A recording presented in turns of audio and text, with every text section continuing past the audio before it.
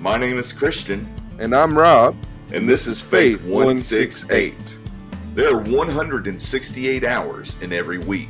And in those 168 hours, we need Jesus to make it through. So join us every week as we share devotions, Talk about standing boldly in the Word of God, and answer tough questions submitted by you, our listeners. Welcome to Faith 168.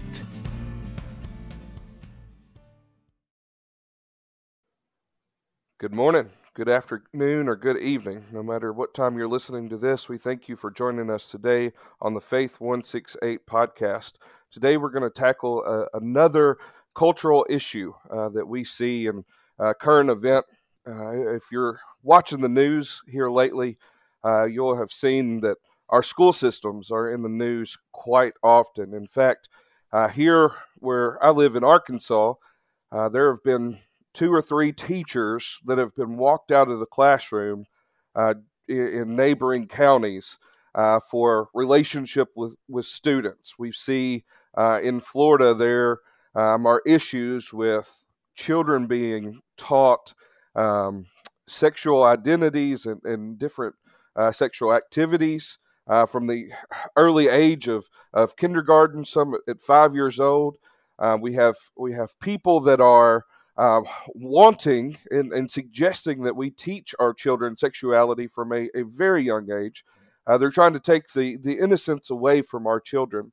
And so this morning we're going to talk about our school systems. We're going to talk about different options we have. We're going to talk about how we can raise godly children in Babylon. And so we're also going to talk about how we as parents can raise our children, what we can do.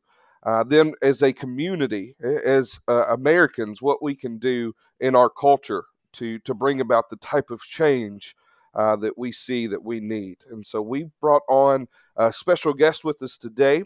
I'm going to let Zach introduce himself in just a minute, but Zach has some really cool stuff going on.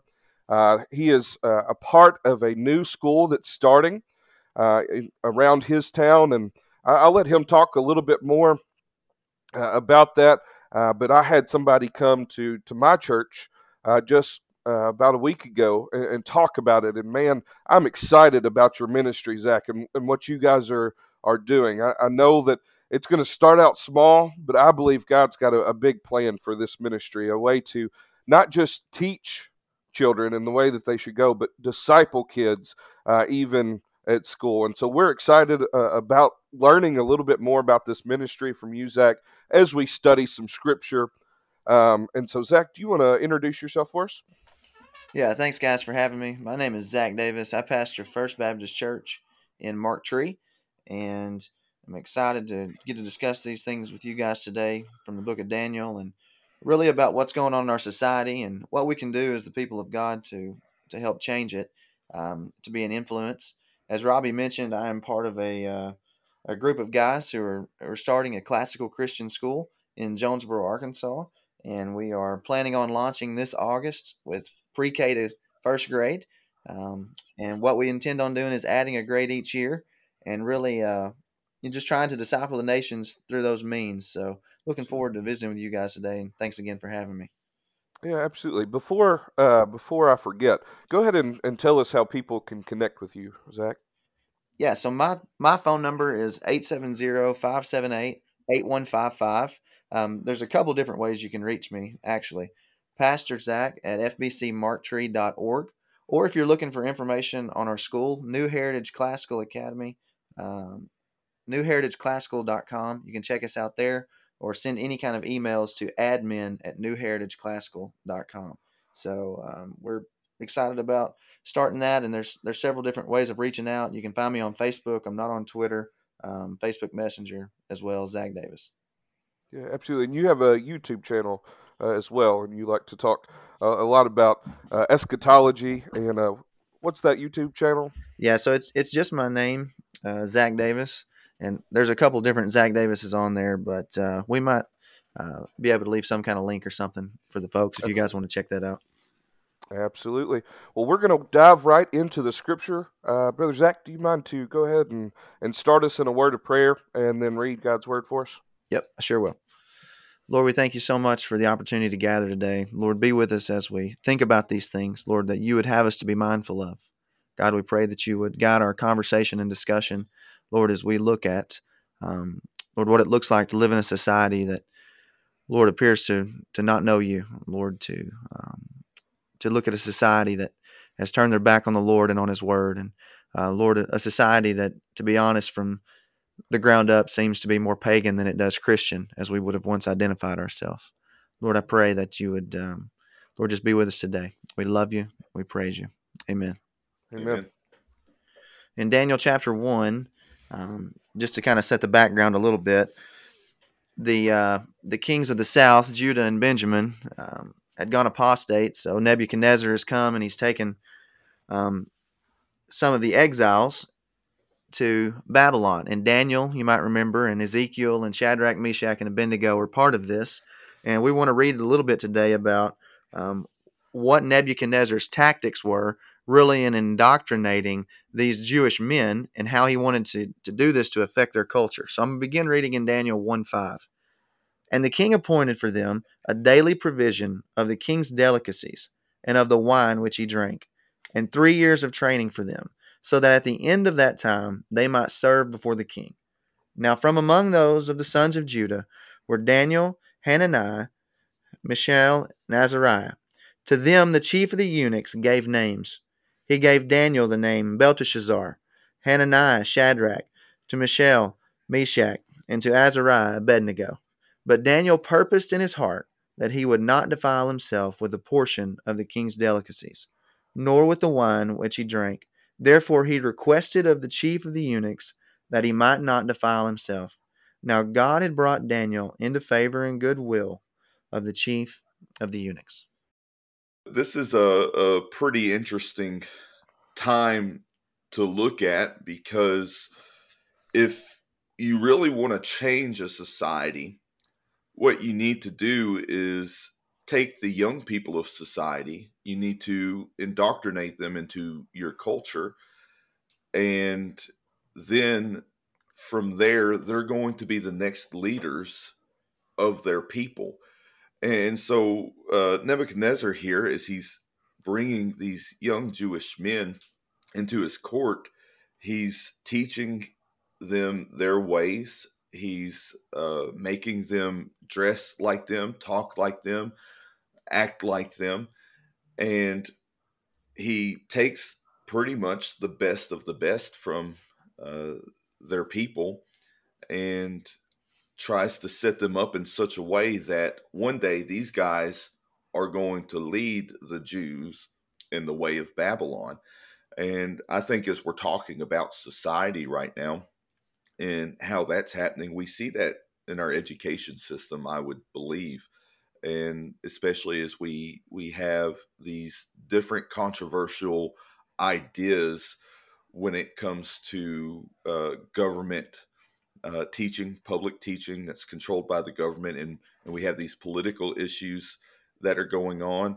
And it seems to me, and this is my opinion, that the children are almost the pawns of these political games, and it's really destroying the education system. But we're seeing these things that are being allowed to be taught, such as gender identity and sexuality at a very early age. And then we're seeing a push away from things that aren't allowed to be taught. For example, you can talk about sexual identity, you can talk about gender identity and things like that, and tell kids how that's normal, even though we really don't have any data to back that up. But then when you want to talk about faith, a teacher can't present their faith, and more specifically Christianity. It's more a fight against Christianity in that sense, I believe. Though it's supposed to be that no faith is able to be presented. But Nebuchadnezzar, I don't want to say that he's necessarily super smart, but he is being smart in how he's doing this by appropriating young men that will be the next leaders of the next generations into the Babylonian culture, so that when they come out and start their leadership amongst their people, they're going to lead them in the way of Babylon. And I think we see that today. What would you say, Rob? Yeah, absolutely. So the this passage of scripture, I love Daniel, and what's interesting about Daniel is the southern kingdom was, for the most part, faithful to God. They had times where they were unfaithful. This time, the northern kingdom was the unfaithful one for the most part, and actually, God decrees an issue of, or a decree of divorce to the northern kingdom, but He is going to support and maintain the southern kingdom, mainly because there has to come one from the line of David, namely Jesus the Messiah. But even though that God is going to protect and keep a remnant of this southern kingdom of Judah, uh, He is allowing them to be captured and for their temple to be destroyed, and for everything they know to be changed, and for the people to be taken into bondage. Now, if you remember the Pharisees talking to Jesus. One time they said, "We're children of Abraham. We've never been enslaved to anyone," which is kind of ridiculous because when they were with Moses in Egypt, they were enslaved to Egypt, and here a great number of the Israelites are taken into captivity in Babylon, and so to say that they weren't slaves to anybody is kind of crazy. But that's exactly where we find ourselves. We find ourselves in a different location. They are taken from among their own people. They're given new names, and I'll just share this with you guys. So the names have specific meanings. So the Jewish names that were given have specific meanings, and then the names that Nebuchadnezzar gave them also have meaning. So, for example, Daniel meant God is my judge, but Belteshazzar meant Bel protect the king. Now, Bel was a pagan god, a god for the Babylonians, and so it changed from the Lord, who is God over all, the creator of heaven and earth, to a false god, a God that cannot perform. This is a God that's been tested and proved that he is not capable. And so they try to change his name. Hananiah was the Lord is gracious, and it was changed to Shadrach, which is the command of Aku, which is another Babylonian god. Mm-hmm. And each of their names is changed so that their religious, their historic, their traditional names aren't their names anymore. But it's interesting to me that Daniel and the other guys, they didn't protest the change of name. What they did was they protested what they were going to do. And so, if I could say it a different way, they were given different names by somebody else. It was what somebody else was going to call them. They had no ability to stop that. But what they did have ability over is what they did. And what they were asked to do was to eat things that they were told not to eat. The Jewish law prevented many things and only allowed certain types of clean animals for food. They were also not supposed to touch blood. It all has to do with cleanliness. And so Daniel and the guys say, you know what?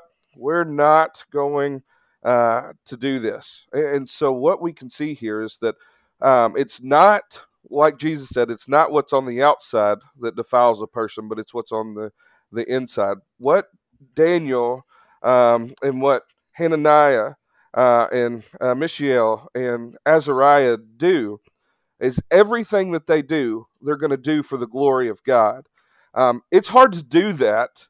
Um, it's hard to do that in the presence of those who are like-minded, right? We see the northern kingdom starts out good and holy and seeking after God, but then they rebel against God. The southern kingdom starts off good, honoring God, serving God, following God, and then they have abandoned God now, and they've been destroyed, and only a remnant remains. And so it's hard to follow God even when everybody else is following God around you. But when nobody around you is following God, and they're going to give you harsh living conditions and going to talk bad about you and do things against you if you do follow God. It just says something to these young men who are going to stand up against those who are oppressing them and trying to change them and persuade them. Um, and you know what's amazing to me is the estimated age of these young men was anywhere from 14 to 17 years old. Um, I'm 31 years old, and I believe that I would stand up for Jesus, no matter what people tried to do to me. At 17 years old, I'm not quite sure that I would have been there. I'm not quite sure I would have done that. And so this is amazing just from the standpoint that they stood up for their God, but it's also amazing that they did so at such a young age and they held to their faith. And because of that, God is going to do amazing things in their life. Brother Zach, I'll throw it over to you. Yeah, speaking on that, one thing that sticks out to me is Daniel's understanding of what was going on around him. I feel like so many Christians today think that our culture is neutral. And to be honest, at the base of it, nobody's neutral. Whether or not a man says he's neutral or not, everyone has presuppositions. And right. Nebuchadnezzar has presuppositions of that more or less that he is God or a pagan God, not that Yahweh is God. And Daniel understands this. And Daniel's ability to understand this allows him to know why he's getting his name changed, why his literature is going to change, why his whole philosophy and why his purpose in life is attempting to be changed. Yeah. But Daniel and Shadrach, Meshach, and Abednego, their main concern was being identified with the covenant people of God. And that's something that we need to understand today, even in the midst of people who don't know God, that it's not that they are neutral and don't care which way that you go. Our government is actively against the things of God.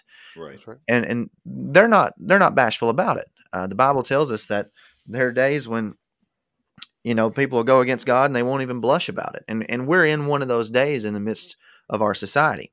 So Right. the question is, are we going to continue to identify as the covenant people of God and stand firm, or will we cave? And the easiest thing to do for everyone is to cave. It's to give in, because what we face today is a day where we're scared to have any confrontation at all. I have never seen a time like today. And maybe this has to do with the feminization of men, because we want our men to be women and our women to be men. And we want to take away any kind of, let me just say the word dominion that God has given to us Yeah. as men. God made men strong and to fight and to war.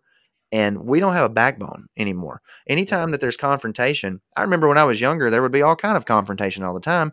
There's no such thing as confrontation today, hardly, because we're scared to offend anyone or to make anyone mad. At what point do we draw the line in the sand and say, here's what God says, whether or not it offends you, it is irrelevant? Yeah. Because our people today say, well, we don't believe in your God. We don't care anything about your God. We don't want your God. And I would just, if I could use an illustration, I might use an illustration that went something like this. If I drive away from the church right now, going 100 miles an hour, and the cop pulls me over and he gives me a speeding ticket, and I look at the cop when he comes to my window and I say, officer, I don't believe in speeding tickets. At the end of the day, I still get a speeding ticket and I still face the penalty for that. And whether or not our culture believes that Yahweh, that Jesus Christ is Lord, whether or not they believe that, it doesn't change the fact that he is. And Daniel understands this exactly. His whole purpose was to still be identified as the covenant people of God, with what Robbie was talking about, with not taking of the delicacies of the king. But this is always something that keeps coming up throughout the scriptures. If you remember the story of Moses when he's in Pharaoh's house, well, eventually, the book of Hebrews tells us in chapter 11 that Moses forsook everything that he had in Pharaoh's house to be identified with the covenant people of God. Even Right. someone who had it as bad as Joseph had it, for what his brothers, his Israelite brothers, had done to him. They sell him into slavery. They tell his father he's dead. They rip him up and throw him off. Joseph winds up becoming this great man in Egypt. And whenever he has kids, He names his kids Ephraim and Manasseh. And can you imagine the Egyptian people looking around and saying, "You gave them Hebrew names after Mhm. everything that happened to you?" Yeah. And what his purpose was that he would still identify with the covenant people of God, no matter how bad it was. And what we need to understand today is that our government and our system, and let me speak on colleges' behalf. I heard Ben Merkel give a talk the other day, and what he said was that our colleges, our state-funded colleges, are so dependent upon the government that it would hurt them more to lose the money from the government than if the kids stopped paying tuition. So if they had an option for kids to pay tuition or to be funded by the government, they would be better off being funded by the government and letting every kid go to college for free. That should be a red flag to tell you that there is that there is an agenda, and everyone has an agenda. It doesn't matter what you call it. Any kind of school is an indoctrination center. And this is what Nebuchadnezzar has put Daniel, Shadrach, Meshach, and Abednego through. And Mhm. the fact that they could understand that at such an early age, and we have Christians today who are in their 50s and 60s that don't understand this concept, that they are training us and teaching us in a way that is contrary to God. Our presuppositions are that we begin with God, and that Proverbs 1 tells us that the fear of the Lord is the beginning of wisdom and knowledge. So unless we begin with God, then we can't know anything. We can't have a proper worldview. And I think it's time for us to get back to that. You think about if we send our kids for 40 hours a week to be trained by someone that doesn't know God. Vadi Bokum says if you send your kids to Caesar, you shouldn't be surprised when they come back Romans. And that's Mhm. exactly what's happened. If you look at the stats, we send our kids to schools that hate God. And whenever they graduate from those schools, they go to a secular college. And the rate in the Southern Baptist Convention is that by the freshman year, 78% of our kids are walking away from the church. And Yeah. we're wondering what's happening. At what point are we going to say, hey, there's something wrong here? Yeah, absolutely. And I'll just throw one more thing in there. And Zach, you and I were actually talking about this yesterday. Um, oftentimes our churches think that youth ministry is the um, is the greatest thing since sliced bread, right? So we do all this youth ministry, but we have these youth at the most maybe 2 or 3 hours a week. But Mhm. like you said, they're going to school 40 hours a week, and then they're at home the rest of the time, or they're with friends. And if we don't get the parents involved in church, and we're not seeing the gospel change their lives and impact their lives, and if they're not living for Jesus, then they're only getting 2 or 3 hours a week of Jesus, and that's not enough. It's not enough for anybody. And that's what this whole podcast is all about. Living faithfully 168 hours of every week. That's every hour that's in the week we should live faithfully. And sometimes we'll fail at that, but our attempt to live faithfully 168 hours a week is much better than simply giving God 1 to 3 hours a week, especially for our children Mhm. who are going to Caesar, or who are going to Nebuchadnezzar 40 hours a week to be trained, and then spending time with uh, the other Romans or the other Babylonians who are against God, who believe what this culture has taught them, right? That sexuality is something to be explored, that gender is malleable, that consequences can be gotten rid of simply by ending the life of a child. Our culture is teaching our children exactly how to live, just as Satan would have, or Nebuchadnezzar, or Caesar, and we have to do something about it. We have Yeah. to stand up and stand out for the name of Jesus and for the sake of the church, um, or we're going to see um, America go the way of Babylon Yeah. or Rome, uh, Well, and God forbid, you know. I say this quite often, and it it varies on how people react to it. But I say one of the greatest pandemics of our time is happening in the public school systems, in the government-funded school systems, and that pandemic, I call it the identity crisis. The government is choosing to wage this war and indoctrinate young kids with a simple kind of a philosophical thing is gender, is sexuality, are these things fluid? And then it ushers in that confusion. And if there's any good way to indoctrinate someone, it starts with confusion, and then you go into well, you're confused, let us go ahead and make the decisions for you in this. So I think our greatest pandemic that we've seen in our lifetime thus far is that identity crisis that we find Yeah. in the And, school and systems. and the sad thing is that the our culture, the ones that are in charge of these things, have been fighting this war for decades, Hmm.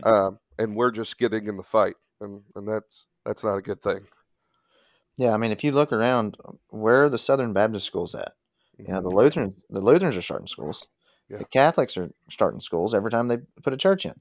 yeah, And let me say this too: there are godly people in the public school system. There are Right. Yeah. absolutely. Christians, and I mean, there are principals, there are superintendents, there are teachers. So if you're listening to this, we're, I, my intention is not to take shots at that. Right. My intention is to be proactive in what God has called us to do, because I really think that there comes a time when you lose control of, I mean, you a teacher in the public school system, she's not controlling what the curriculum is.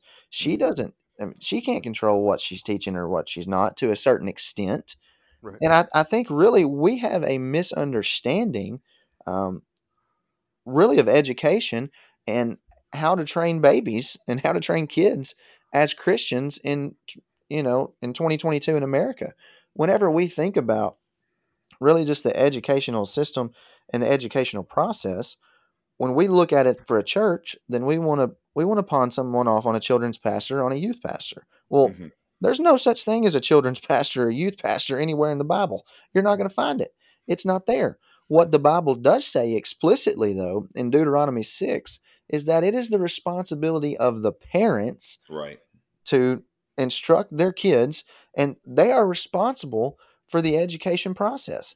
And when we say Jesus is Lord, we're not just talking about certain areas or Bible study. We're talking about Jesus is Lord in every area of life. Because if Jesus is not Lord, then all things don't hold together, according to Colossians 1. If Hmm. Jesus is not Lord, then 2 plus 2 doesn't equal 4 consistently. But the fact that Jesus is Lord should lead us to use the presupposition and argue from the biblical standpoint that everything comes from that. And once we understand that, then we understand that God says that it's the responsibility of the parents to disciple the kids and to play a role in that educational process. And we've been so hands off and disconnected from that as parents, because it's the teacher's job, to teach my kid math, or it's the youth pastor's job to teach my kid the Bible, when really it's the parent's job, and everything else is just an aid or a substitute onto the family discipleship that should already be present in the home. Absolutely. And that leads us into the next section of scripture we're going to read, continuing on in Daniel chapter 1, starting in verse 17. The Word of God says, and for these four young men, God gave them knowledge and skill in all literature and wisdom, and Daniel had understanding in all visions and dreams. Now, at the end of the days, when the king had said that they should be brought in, the chief of the eunuchs brought them in before Nebuchadnezzar. Then the king interviewed them, and among them all, none was found like Daniel, Hananiah, Mishael, or Azariah. Therefore, they served before the king. And in all matters of wisdom and understanding about what the king examined them, he found them 10 times better than all the magicians and astrologers who were in all his realm. And so, what we can see from this is that because they stood up for God and His principles, because they claimed and continued in the covenant that He called them to, because they didn't uh, assimilate with the culture, but they acted counter to the culture and followed God even when it was hard to, even when it would have been easy for them not to. God blessed them beyond what was imaginable. God gave them wisdom. He gave them skills and understanding, and God was with them, and He protected them. We're going to see that again all throughout the book of Daniel, or at least through the first 6 chapters that are kind of a historical retelling of what happened in Daniel's life before it gets into more of the prophecy. Uh, but but everything that happens to show that God is going to protect His people. Is that always going to be health, wealth, and prosperity? Of course not. Does that mean going through the fire sometimes? Absolutely. Does that mean that we'll be put in the lion's den? For sure. But no matter what happens to us, as long as Jesus is our God and we serve Him and we follow Him, He will lead us and guide us through every situation, working all things together for our good. Ultimately, that we would be able to bring more people to repentance and see the kingdom of God grow and bring more glory and honor to God because He deserves it. And so we see here that the best thing we could do for our children would be to disciple them, to raise them up in the instructions of God, to show them the truth, to help them learn how to discern, not only to trust in the Spirit's leading in our discernment, but also to teach our children how to think. One of my biggest problems with the school systems right now is that they teach children what to think and not how to think. Mm-hmm. And the problem with this is it's the same thing with the old analogy of teach a man, or if you give a man a fish, he'll eat for a day. If you teach a man to fish, he'll eat for the rest of his life. In the same way, if we teach our children how to think, then they'll be able to understand when they're being lied to. Yeah. Right now, we live in a culture that doesn't know a truth from a lie. They couldn't discern a simple truth from a lie that says a man is a man and a woman is a woman. Our culture cannot define a woman. There are, Unless you're a biologist. unless you're a biologist, but then you're not a psychologist, and so even though you're talking about biology, you can't talk about psychology. And if you're a psychologist, you can't talk about biology. And so what we're doing is saying that you can't define a woman. Well, I'm not a cat, I'm not a dog, I'm not an elephant, but I can tell you what a cat, a dog, and an elephant are. I can tell you their attributes. I can tell you what they do, what they look like, Mm-hmm. how many legs they have. One of them has a trunk, the other ones don't.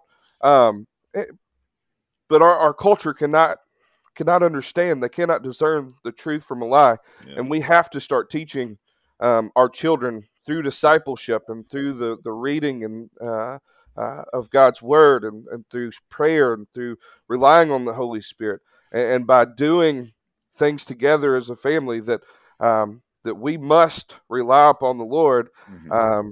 Our schools aren't going to teach them that.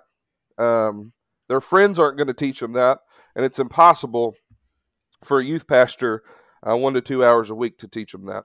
And so we have to stand up and do Yeah. something. Uh, Well, we also see this within the world. We also see it here. As Nebuchadnezzar is taking these young men and putting them in this position, giving them the learning of Babylon, the Babylonians. We see that they think that these men are going to learn better. They're going to be smarter. They're going to be enlightened, even if they go into this type of education. And I've heard so many times that people talk about enlightenment when it comes to these worldly ideologies. The only way you can be truly enlightened is to cave into the world. That's kind of what they present. But what we see here is the opposite. Daniel and his friends, they didn't cave into the world. They were enlightened not because of the great teaching of Babylon. They were enlightened because they followed the will of God. They followed God. And Paul writes many times throughout scripture about the renewal of the mind. And a lot of people say faith is the absence of logic and things like that. But I would say it's otherwise.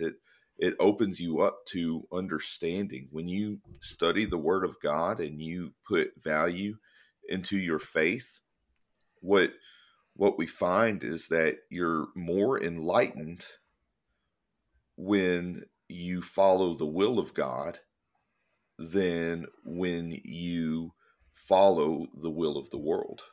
What do you think about that, Zach? Yeah, and it just gives meaning and purpose to everything you do. Um, Whenever we say Jesus is Lord, that has so many implications for everything that's going on in our life.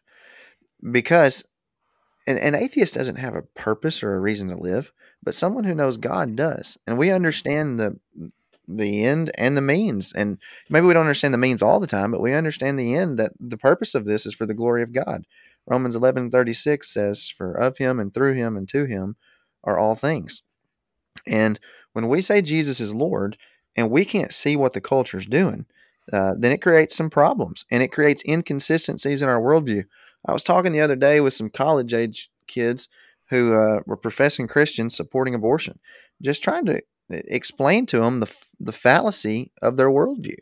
Mm-hmm. If when we say Jesus is Lord, that means that we believe that God made man and every man's made in the image of God. And therefore, if murder is a sin, then, you know, therefore abortion's murder and Right. abortion is sin. Right. We can't, they reason like atheists. When we have people who are professing Christians that reason like atheists, it shouldn't be of any surprise that our culture is in the shape that it's in, where the Christians are okay with things that are going on in the world that are completely opposed to God. And it's because we don't have a biblical worldview. Um, at least not as many people as think they do. Mm-hmm. Absolutely. Let me ask. Let me ask you guys a question. Um, I think that this is part of the reason the church has slacked up, especially the Southern Baptist Church has slacked up. Uh, in Southern Baptist circles, one of the most common eschatological beliefs is that the church is going to be raptured out of a world that is completely um, against God, completely defiled by Satan and ruled by Satan. Is it possible that we have been looking for God to come for so long, when God sent us into the world um, to to to rule and reign with Him in heavenly places? Is it possible um, that we shouldn't wait on God because He's already come and He's already established His throne? Uh, it isn't Scripture all about us furthering the kingdom of God and taking dominion over the nations? What do you guys think about that? Yeah.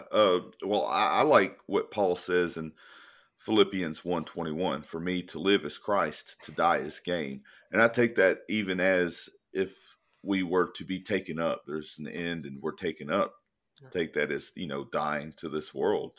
This world is done by that point. But we got to continue to live no matter what we believe in eschatology. We got to continue to live for Christ. And so many times people will see this end game, and instead of putting effort in, they say this quite often, well, I read the end of the book, we win. And they use that to justify them sitting down and letting the world win battle after battle after battle, because they say, well, at the end, we win the war. And that's unacceptable, because we don't know the time and day that Christ is going to return. We don't know the time and day that we're going to die. And God puts us here in this world for a reason. That's to serve Him, to reach out and preach the gospel so that others can come to serve Him. Yeah, I definitely think the eschatology has been detrimental because essentially the whole issue is this. All Christians unite around the fact that we want to see people saved and that we want to see people come to faith and know Jesus Christ. Everyone agrees with that. The Mm-hmm. problem is that's not all the commission is. The That's right. rest of the commission was teach them the law of God and to observe it. And That's right. we have failed at that part. That's And right. we have failed tremendously at that part because the problem is that we don't just win at the end. The problem is that we win in history. Yeah. And we win in history through the proclamation of the gospel. And what we've done is completely taken our hand off the world. We said we're tired of polishing brass on a sinking ship. We're saying, man, this thing's going to hell in a handbasket and we're out of here. So instead of running for school board, instead of running for mayor, instead of running for city council, instead of engaging the culture with the two-edged sword of the word of God, we've completely backed off and disabandoned ourselves because we thought, because of the way we believe, that there's no chance for victory. There's Hmm. America can see repentance, but Absolutely. it's going to take the people of God to stand up and hold up the banner of God Yeah. and say, "This is exactly what we got to do." Let Hmm. me read you a little bit about what Jeremiah wrote to Daniel and to those who were in exile. Yeah. So Jeremiah stays at home, and in Jeremiah 29, he writes a letter to those guys who had been taken into captivity. It says this. Now these are the words of the letter that Jeremiah the prophet sent from Jerusalem to the remainder of the elders who were carried away captive, to the priests, the prophets, all the people whom Nebuchadnezzar had carried away captive from Jerusalem to Babylon. Let me skip down to verse 4. Jeremiah says this.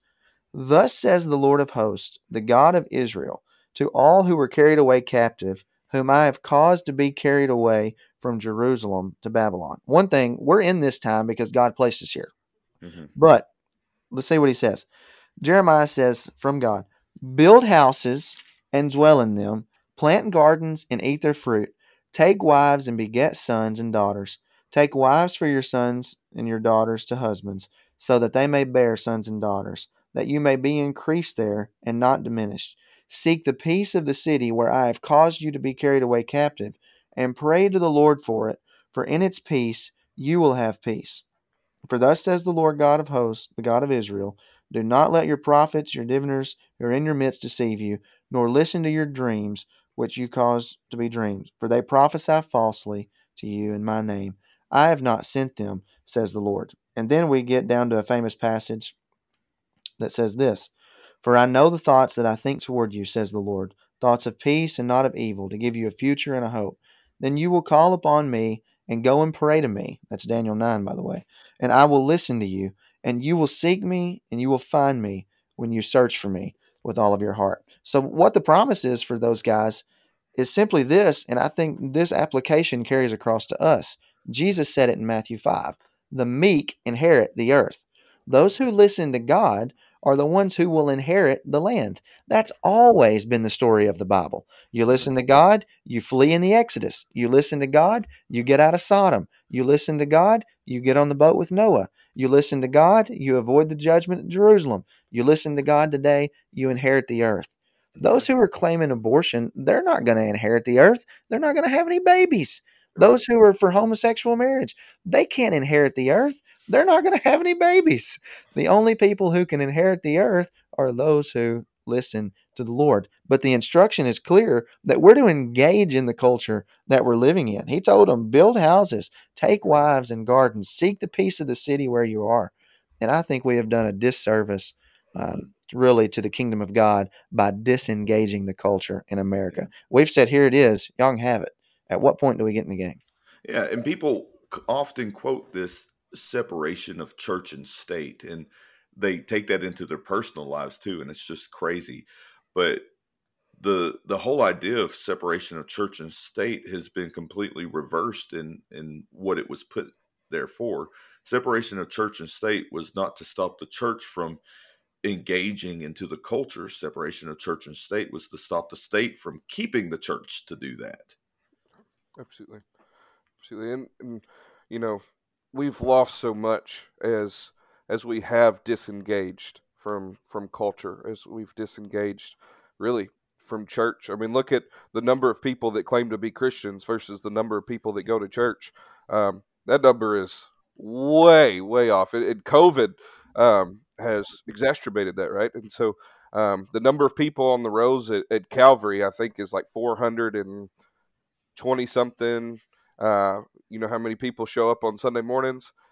Somewhere between 60 and 70, depending on the Sunday. Um, there's something wrong with that. You know, there's something wrong with a Christian that doesn't put Jesus as Lord so much that they forsake the gathering. If you forsake the gathering, you're not going to win in any place in your life. Mm-hmm. And I'm not talking about missing once in a while or if you have work, but for the most part, if you forsake the gathering, you're not winning in any spot, in any place in your life. But that's where we find ourselves. And so I completely agree with you guys that we've got to. Go ahead, The Zach. stats on the Southern Baptist Convention, there's over 15 million members. Average weekly attendance, 3.1 million. That is Wow. crazy. Yeah. Wow. And I would wager too that if we look at every type of convention, every type of denomination, we'd see even those same numbers amongst them. Yeah. All right. Well, thank you for your time today, Zach. Unfortunately, we're running out of time, but we still have a lot more to discuss. So we're going to continue this discussion and finish this up in another episode. So make sure to be looking out for that. But we do live in a time where the church needs to take a stand. We need to put value on our relationship with God. And if we put value on our relationship with God, what we're going to find is that we're going to put value on our relationship with our family. We're going to put value into our relationship to the community. And we're going to get out there and actually stand on the word of God. So this is very important stuff that we have to consider. And I think a lot of parents, Christian parents are really concerned as well. And I think there needs to be some change. But I think the biggest change is that, as we were talking about all of those numbers of, we have 15 million members of the Southern Baptist Convention, but yet only 3 some odd million show up to service. I think that might be the biggest start to the change is if you're a Christian, if you're listening to this and you say, hey, I'm a Christian, are you involved in your church? Because that's where the stand starts. Be involved in your church. Be involved through your church in the community and stand solidly on the word of God. But thank you for joining us today, Zach. We look forward to talking to you a little bit more about some of the things going on in the ministry that God has entrusted you with. Brother Rob, before we dismiss, do you have anything else? No, I just appreciate Zach for coming on and helping us out. And I encourage you guys to tune back in as we continue this conversation. I think we still have a lot of important things to cover, but I think you're right, Brother Christian, that we have to start by doing the very least that we can do, and that's be involved in our local church. Yeah. All right. Well, let's go ahead and meet the Lord in prayer, and we'll dismiss today. And I want to thank everyone for listening this morning, this afternoon, or this evening, whatever time you're listening. We thank you for joining us today. Let's meet God in prayer. Father, thank you so much for this time that we got to fellowship as brothers over this podcast. I thank you for those that are listening to this podcast. I pray that as we continue on in this discussion, that it can just glorify you and edify those people that are listening. So, Father, help us to stand strong in your word and to reach out into our communities and be a part of our communities as your representatives, Father. It's in Jesus' name I pray. Amen. Amen. Thank you so much for listening. We love you, and we hope that God blesses you this week. Thanks for joining us today. Every week has its trials and tribulations, and we want to encourage you to seek Christ during those times. We want to pray for you during those times. So look us up on Facebook by typing in Faith168 Podcast and send us a message. It can be a prayer request, or maybe you want us to answer a question that you've been contemplating. Just send us a message. Thank you so much for joining us today. And we will see you again in 168 hours.